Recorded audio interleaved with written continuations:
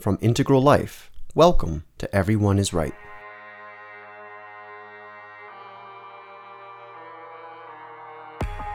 Distilled from the profound teachings of the Christian contemplative heritage, Centering Prayer has aimed to bring a living spirituality into an age where God is typically reduced to the New Age vicissitudes of emotionality, if not simply pronounced dead. Listen as Father Thomas Keating and Ken Wilber discuss the remarkable history and importance of centering prayer.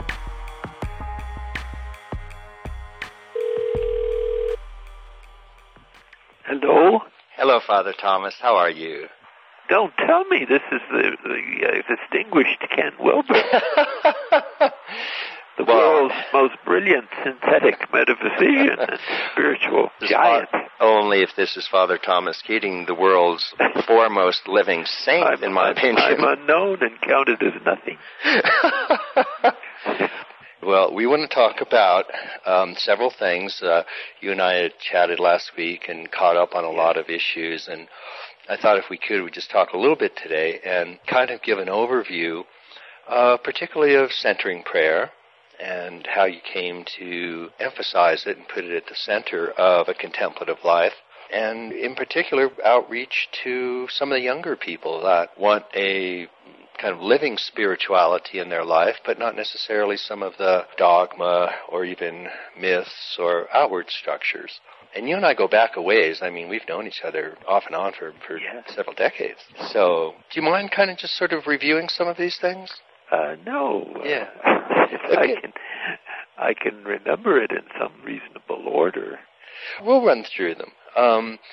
Let's turn the clock way back and talk about what got you interested in basically a contemplative and spiritual life. Why did you become a lawyer or a doctor or a gas station attendant? I mean, what was it about the church?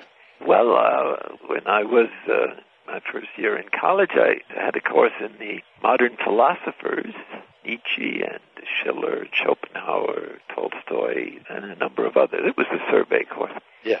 So I had been raised Catholic, but without very profound grounding in the historical or the theological background. Right. And so I was shaken up quite a bit by those writings, and I felt that I really had to resolve this by studying. And so for the first time I read them, and I was especially influenced by the book by Tolstoy on Sermon on the Mount.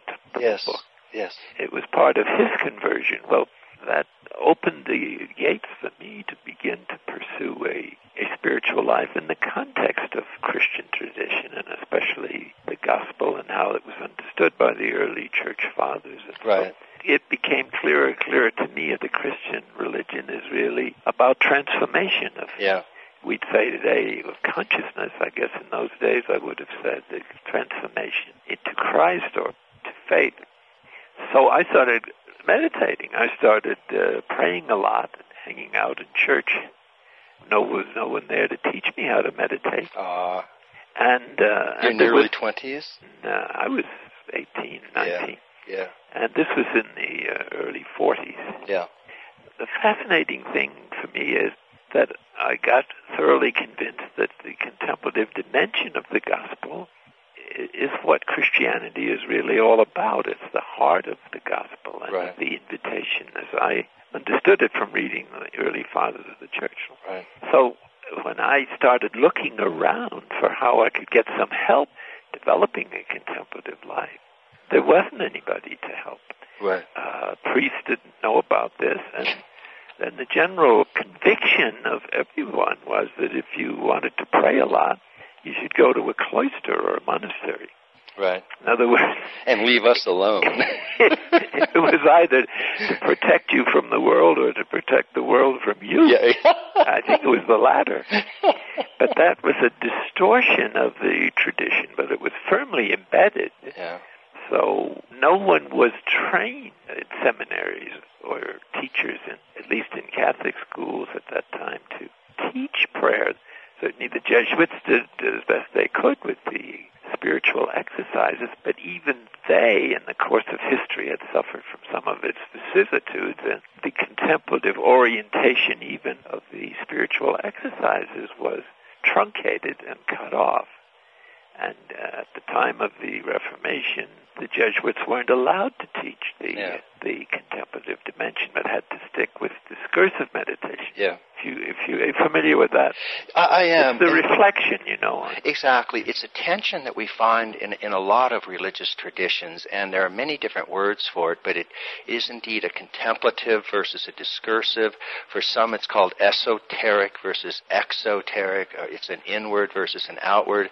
And, that tension is so obvious in so many of the traditions, but I'm always curious how... Well, there's a term for it. They call it cataphatic.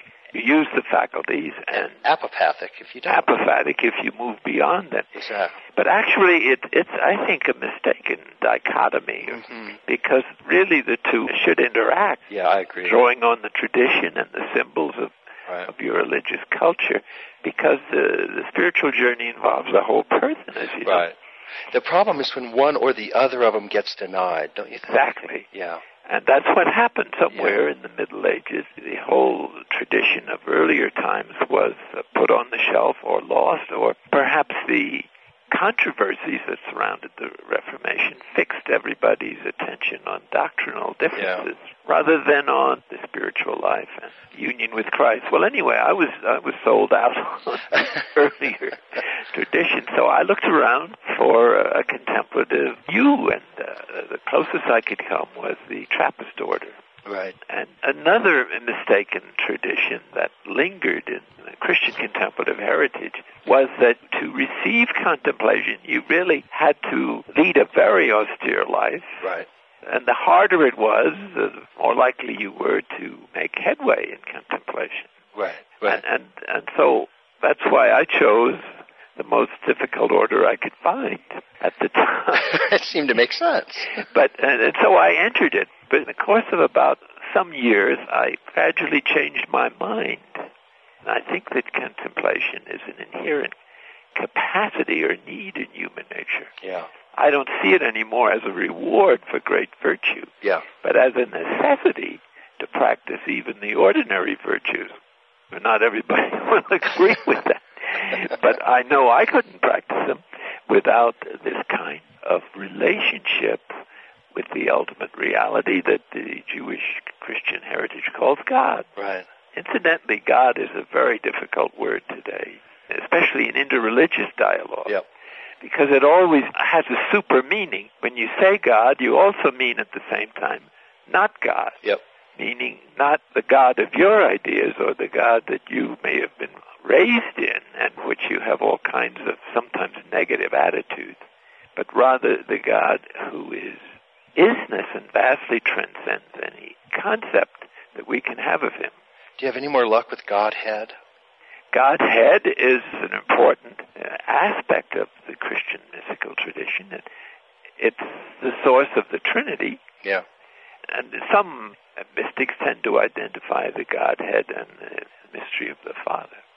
But let me just tell you a little story that changed my mind. Yeah. After I had bought into the very rigorous life of the Trappists, got up at 2 a.m. and worked hard and fasted, and were completely silent except to speak to the superiors. Well, after about 6 years of this, the monastery burnt down. Oh, my God. And I barely escaped with my life. We were in a 4th floor in a fire trap, so to speak. And as I came down the stairs, I could feel we were going into the flames, but I couldn't go back because some were behind me. And some brother said, "Bend low and come this way." And the fire hadn't spread out, but it had gone straight up. So we got into a side room. And then later I went down another floor and jumped out a window and landed in a snowbank. Wow. And the thought then came to me, maybe God isn't as interested in all these rules as I am. And yet it took another 20 years, I think, for that insight to sink in. And this is not to deny the value of asceticism, but it's kind of it needs to be an enlightened kind of asceticism, or what the Buddhists call a skillful means, and not just a kind of traditional set of exercises. Right. And the idea that somehow that sort of contemplative faculty is the result of a harsh, almost self-punishing austerity is probably not the best way to look at it, huh? No, I think that naturally that turns a lot of people off. Yeah. Whereas what needs to be changed, it seems to me, is the attitude towards contemplation as something inherent to human nature. Right. All you need is to have a human soul, and most people have one. At least, unless you're an atheist, and that's a hypothesis that has not been proved yet, as far as I can see. So after you escaped, you said it took 20 years for that to sink in. Did that mean that you stayed doing those practices? Well, after this, I started getting various duties in the monastery, including abbot, which I was for 20 years. Right during the time after the Second Vatican Council, which ended in 1965, where all the religious orders were asked to renew or review their rules in the light of the inspiration of the founders and the gospel. So there were an enormous number of changes there, and that was extremely preoccupying. And it was the first time our order got into a profound dialogue, which they really didn't know how to do. Was that also exciting, though, even though it was unaccustomed? Wasn't a little bit of a breath of fresh air? Yes, it was, but it also polarized many communities, because some, had committed themselves lock, stock, and barrel to this difficult life, and that was who they were. That was their identity. Others, they couldn't go ahead fast enough in trying new experiments. So it was pretty tough for some of us to get through that stressful situation. In any case, after that subsided, we began to get acquainted with the Eastern religions and the number of teachers, especially from the Southeast tradition, came to teach at the Insight Meditation, which is only about a half hour away from Spencer, Massachusetts, where we were. And they used to come down and check us out. And so I got to meet a number of these teachers, and we invited them to speak to us, and so we began to see the role of the method in these other traditions. In the Christian heritage, there's a great deal of wonderful writing and literature on the beginning of the spiritual journey and the difficulties and the bad shape that we're in as a result of the human condition. A lot of wonderful things about the higher stages of the mystical life. But how you get from one to the other is not so clear. And monastic life, I guess, was invented to try to fill that gap. But the problem is that a lifestyle doesn't quite translate the journey to the individual needs of someone. So you need a personal, I think, contemplative practice to be able to translate the environment or the useful ascetical practice you're doing into what actually is transformation, into access the mystery that turns out to be closer than we are to ourselves. So we can sort of take stock here. The Vatican II has come out, and there's both an intra-religious dialogue is starting, but also, remember that Dom Reed Graham was writing books called Zen Catholicism. Yes, he was one of the pioneers.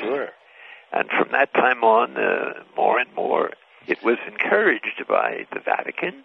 In fact, there was a dialogue instituted between monks and nuns of the West and of especially the Tibetan monks, but also of the other traditions as well. And so I got quite deeply involved in that. And, well, here's the way of putting it. It was like these great Eastern teachers were arriving in considerable numbers in America and saying to us in the West, here is our method of transformation. Where's yours? Or what is yours? And so young people who were going to India, by the thousands in those days, looking for spirituality that they couldn't find in their own parishes or in their own Christian schools.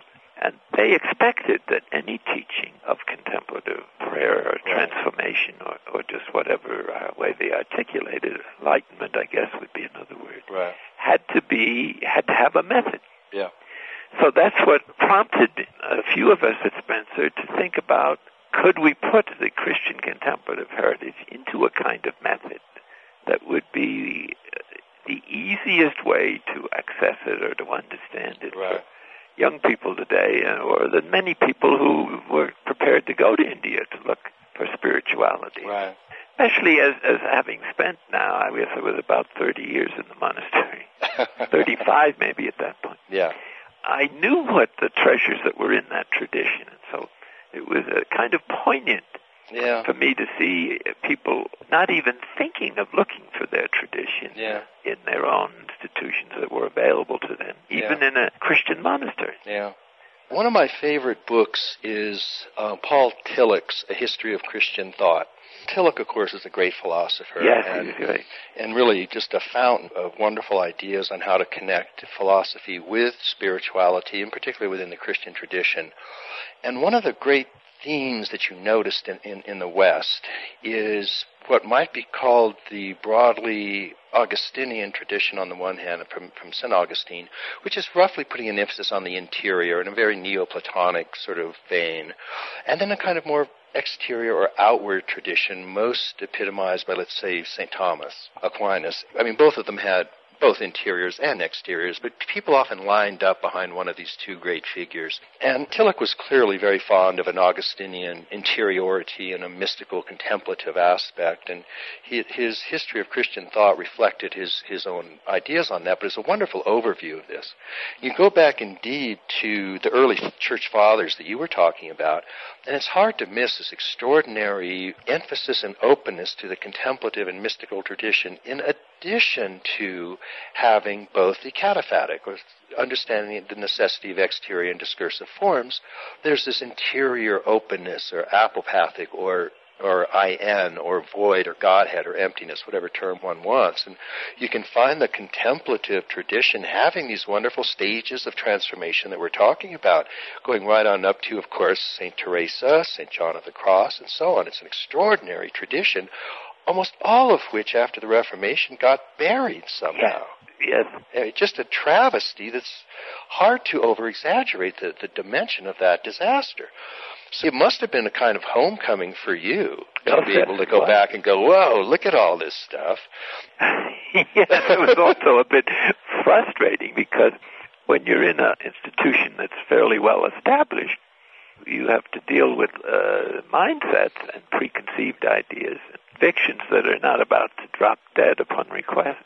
Yeah. There's still a lot of resistance to it, isn't there? Well, it's beginning to be more acceptable, and in the past few years especially, I think the consciousness is beginning to rise that, number one, there is a Christian contemplative heritage. Right. One of the things that greatly encouraged me is how much interest there has been in Protestant circles. The Protestants, when they departed from the communion with the Roman Catholic Church, didn't take the contemplative tradition with them because it had already died out. It was in one of its lowest ebbs. Yep, exactly. It's very hard to find a really well-known series of Protestant mystics. There were certainly a few of them, like Beaumais and William Blake, but there wasn't not a rich heritage. A normal thing, I don't think, for the people in the pews. Yeah. So a lot of Protestants, both Lutherans, mainline mostly, and especially Episcopalians, have shown considerable interest in centering prayer as a way of recovering. Right. So if I heard you correctly, you'd probably be in about your 50s when this started opening up. Pretty much, yes. Yeah. And then so you hadn't yet formally come up with centering prayer, although the essentials of centering prayer indeed go back millennia. Yeah, the formal method dates from 1975. Tell us how that came about and exactly what went on. Well, it was clear to me that if we're going to make it available to other people outside the monastery, the best way to present it, or the most contemporary way, was to put it into a method, because that's what especially young people were expecting. That's what they found in all the Eastern traditions. Right. And those methods were excellent and full of psychological wisdom, as you well know.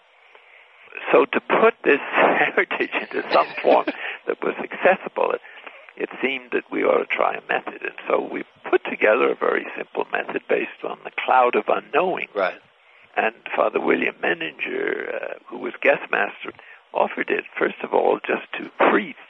He offered it to them for about a year. A lot of them came to the guest house for a retreat.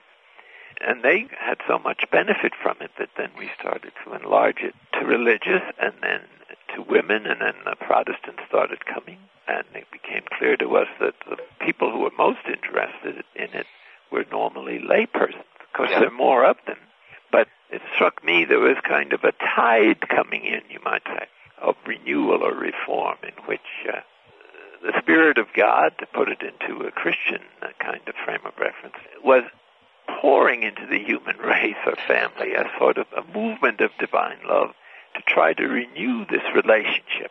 Right. Perhaps because of the crisis of modern times. Right. And that the ordinary religious life that was offered in parishes, however traditional and solid, was not touching this desire for a deeper meaning or a closer walk with God, or however they articulated it.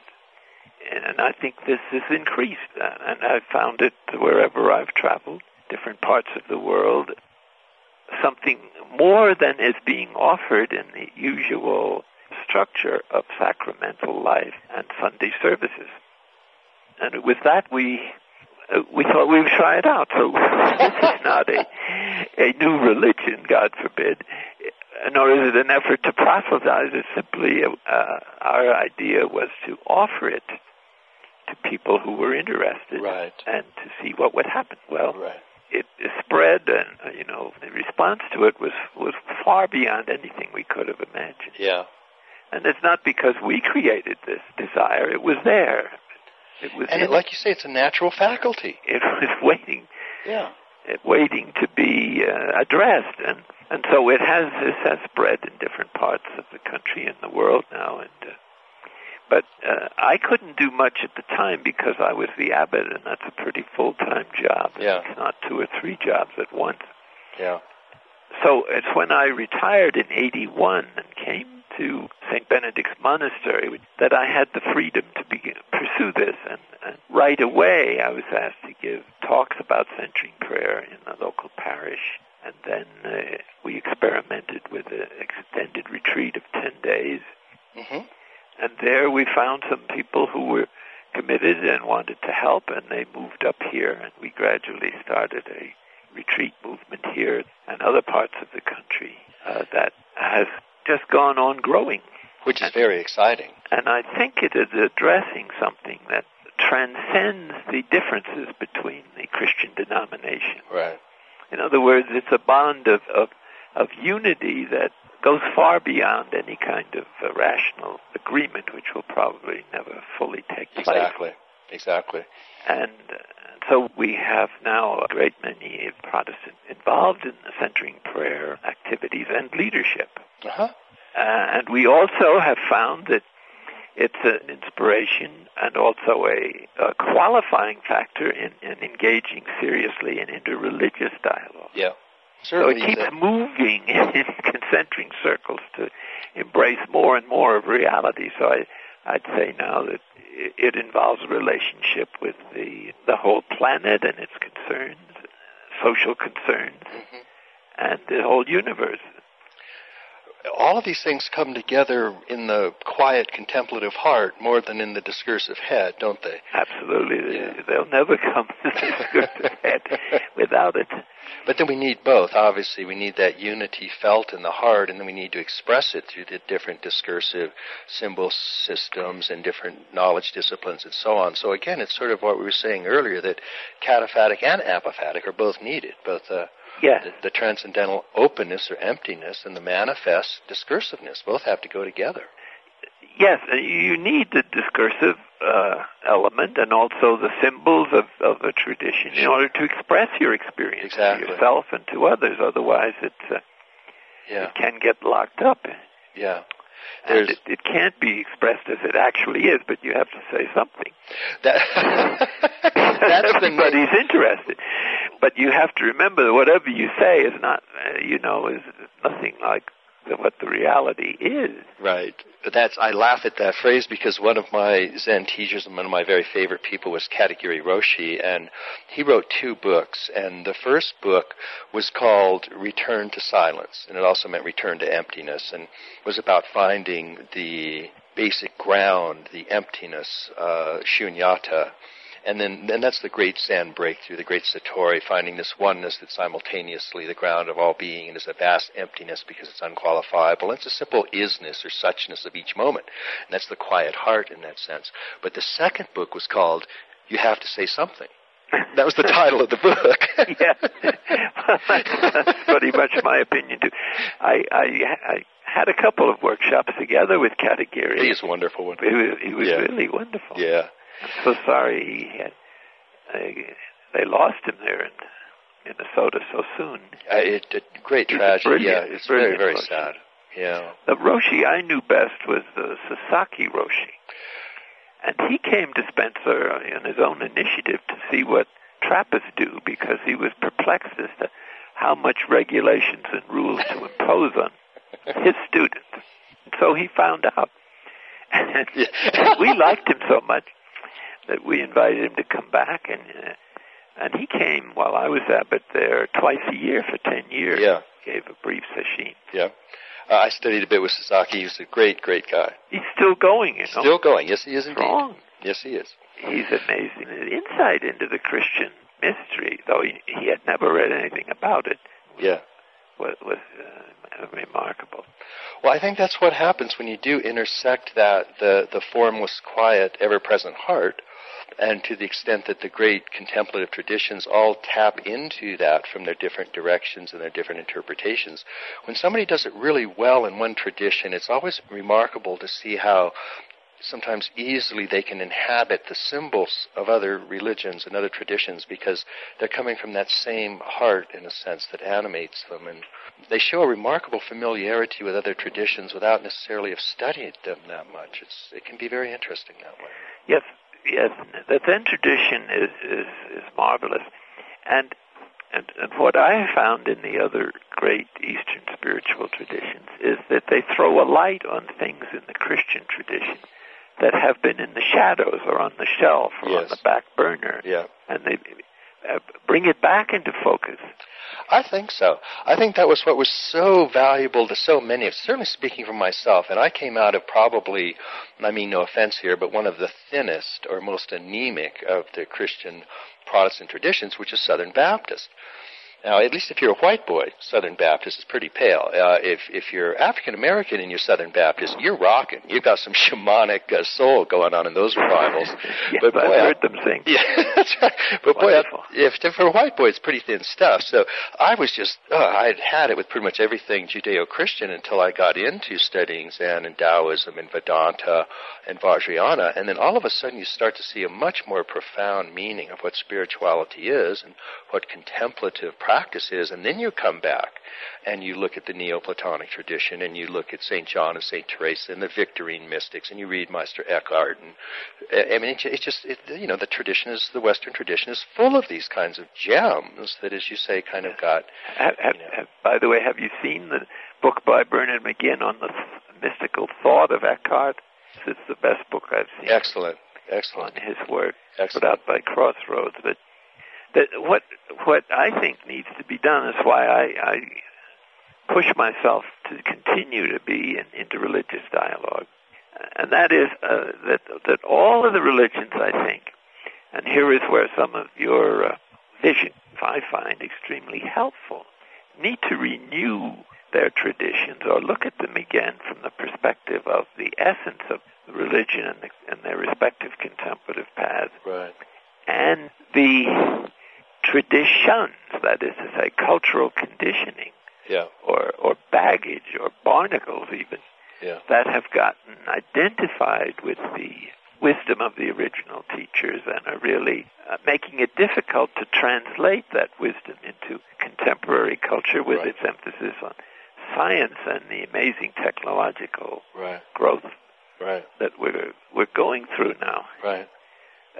A lot of young people, I suppose you notice it more than I, don't, at least in the Christian tradition, don't really have any idea of what it is anymore. Exactly. They've lost the symbols. They don't know what particular doctrines they should accept or have to accept to be a Christian. Right. And so there's an enormous confusion in their minds. I guess it's a kind of postmodern mentality, they really want to have a rooting, but they don't know where to find it, what it should be. I think that's exactly right, and it's sort of one of the things that we're certainly trying to do is to look at the great traditions, and East or West, but certainly, I mean, if you actually go over to Japan, for example, where Zen is, most Japanese teenagers know less about Zen than American teenagers know about Christianity. I mean, the only reason we know about Zen is we're over here looking at the handful of Zen practitioners, and we think they're pretty amazing. Yeah. Most of the other cultures don't know about them either. So, everybody's in kind of this difficult position of trying to look at the great traditions and do just what you're saying, shake off that excess dross, the stuff that isn't essential, and then look at what they have to offer. And the way we do that using the quadrants, for example, is the upper right quadrant is stuff like the exterior of the physical organism, and it includes the brain structure and serotonin and dopamine and neurotransmitters. There's no way that Gautama Buddha or Lao Tzu or St. John of the Cross could have known about that kind of stuff, and no reason to know about that kind of stuff. That's a recent discovery of modern science. The same with systems theory in the lower right, and in the lower left, this whole notion of cultural influence and interpretation and relativity and so on, all of which is partially true.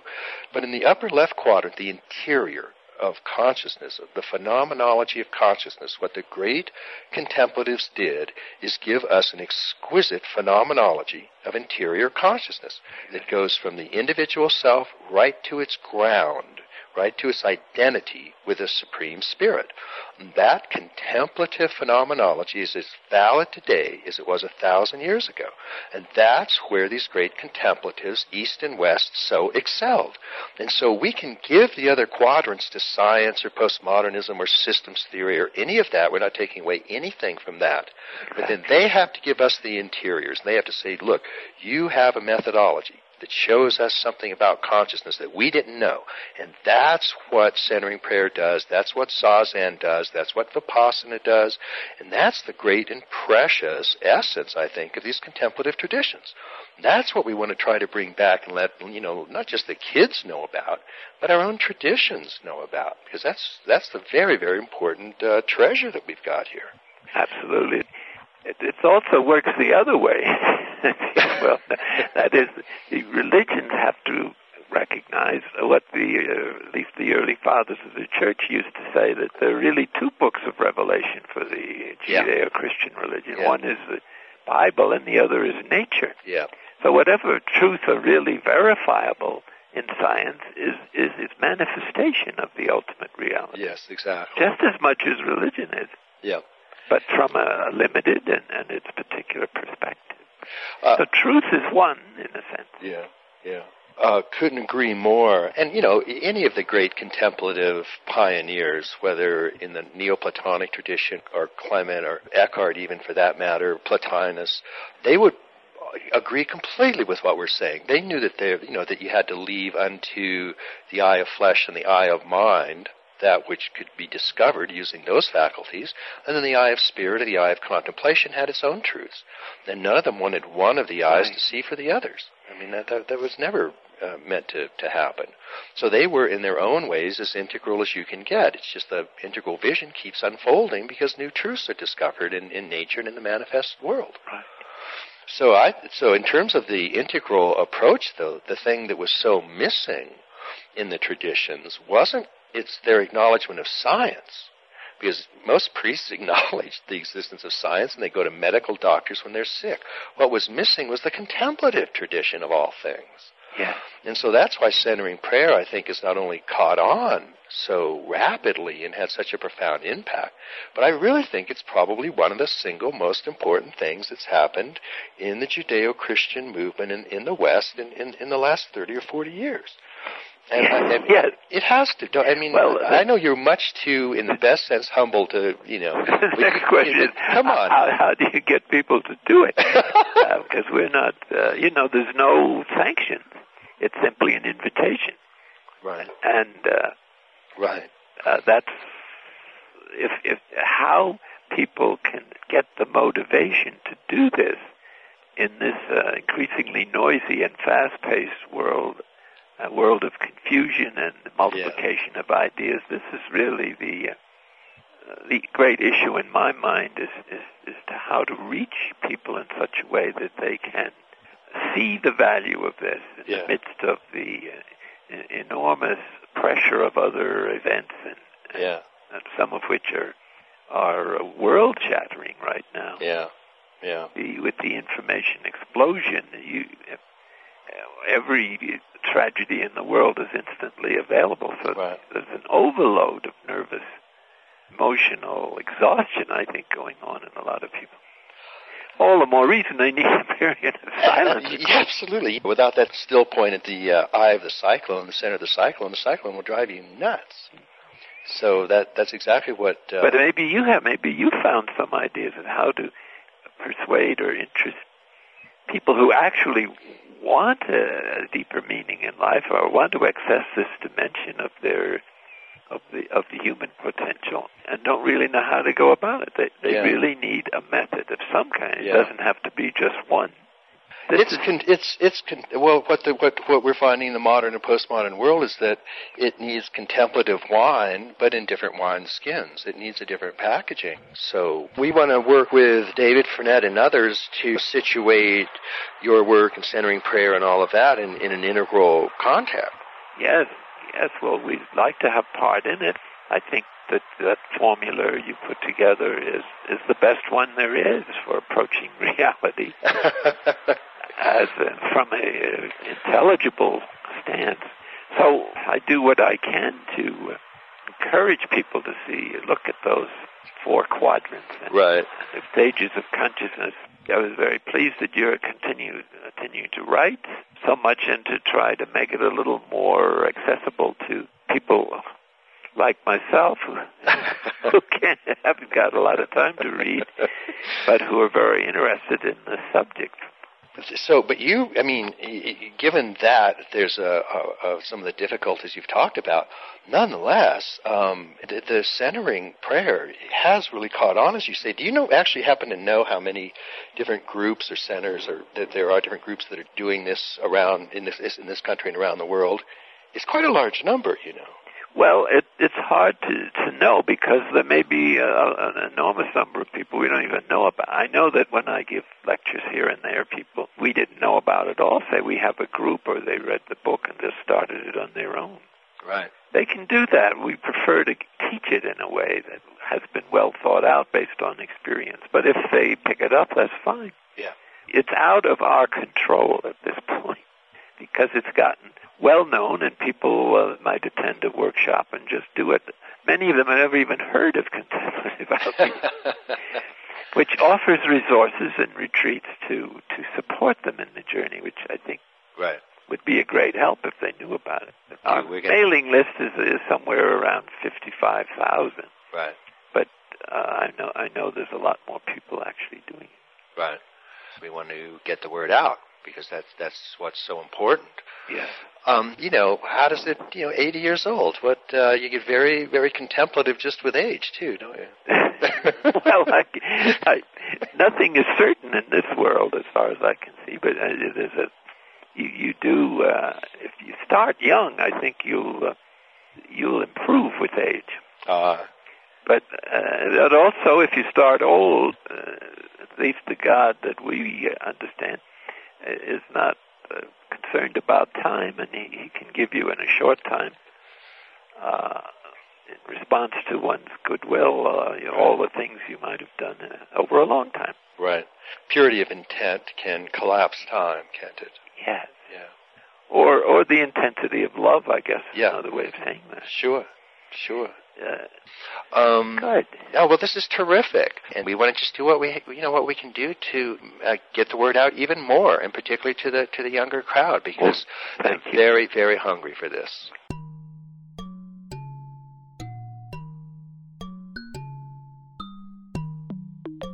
Hey, thanks for listening. This conversation was originally published in February of 2004, and it's one of a series of free classic conversations that we're making available on this podcast every Thursday afternoon.